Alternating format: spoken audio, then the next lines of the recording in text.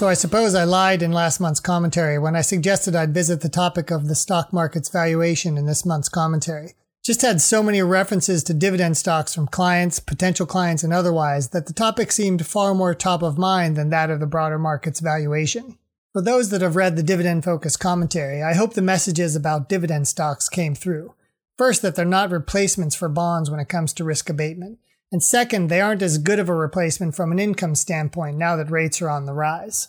Of course, the fact that rates are on the rise is adding pressure to bond prices, as the latter move in opposite direction of the former. But amidst the liftoff in bond yields, the equity market still has seen the far worse performance between the two major asset classes.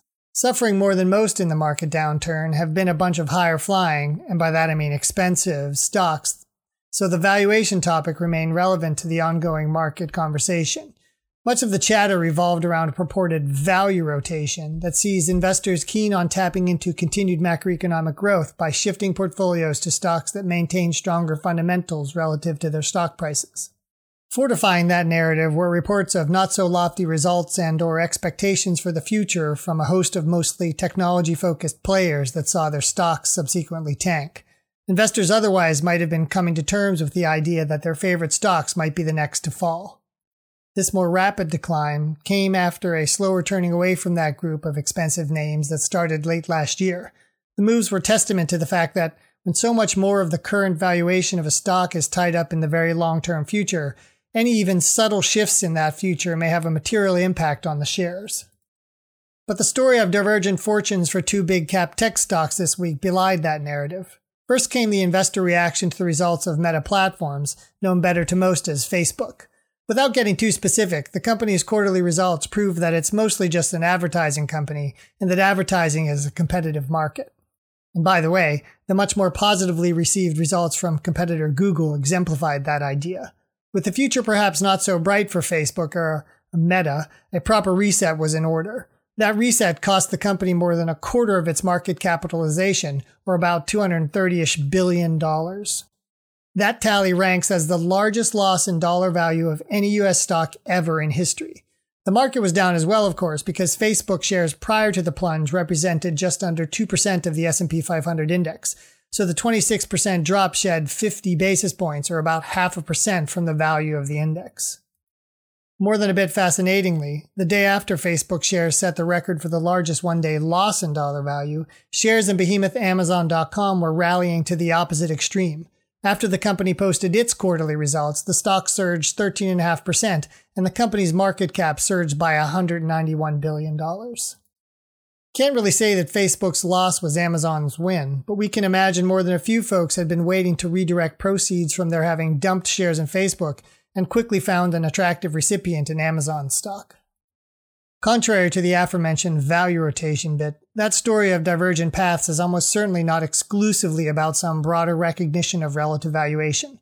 Facebook shares weren't all that expensive relative to some of its other larger cap peers even before the stock sank, and the shares now trade at a meaningful discount to the broader market. Meantime, Amazon sports a price-to-earnings ratio more than twice of the S&P 500 index. Expensive, surely it remains. The story for us, and we think for clients as well, is important for altogether different reasons. Facebook shares are off just under 38% from their September 21 peak. The S&P 500, meantime, lost less than 0.5% over that time frame. And prior to the surge this week, Amazon shares were more than a quarter below the peak they reached in July of last year, over which time the S&P 500 gained 4.4%. Even now, Amazon stock rests at levels seen in the middle of last month, at which time they were down about 15% from their prior peak, a decline challenged by the S&P 500's 1.75% gain. That individual stocks might see performance widely different than the market is not a new or rather important thing to note. Neither is that it's happened to such large and important stocks, but that such large and important stocks we regularly see in portfolios of folks hesitant to sell them in order to save on potential taxes is an important thing to note. Given their extraordinary rises over the past decade, many investors are sitting on enormous gains, perhaps even still in those names and many others. But the declines in each, assuming gains were long-term, have demonstrated that folks contemplating potential tax bills should be just as considerate of the risk inherent to their portfolios. After all, it might take just one bad quarterly report to wipe out gains in excess of the taxes that might have been generated from the incorporation of greater diversification into a portfolio. And that's before one considers that the broader market might prove friendlier to longer-term investor outcomes than more concentrated portfolios of never-gonna-sell names.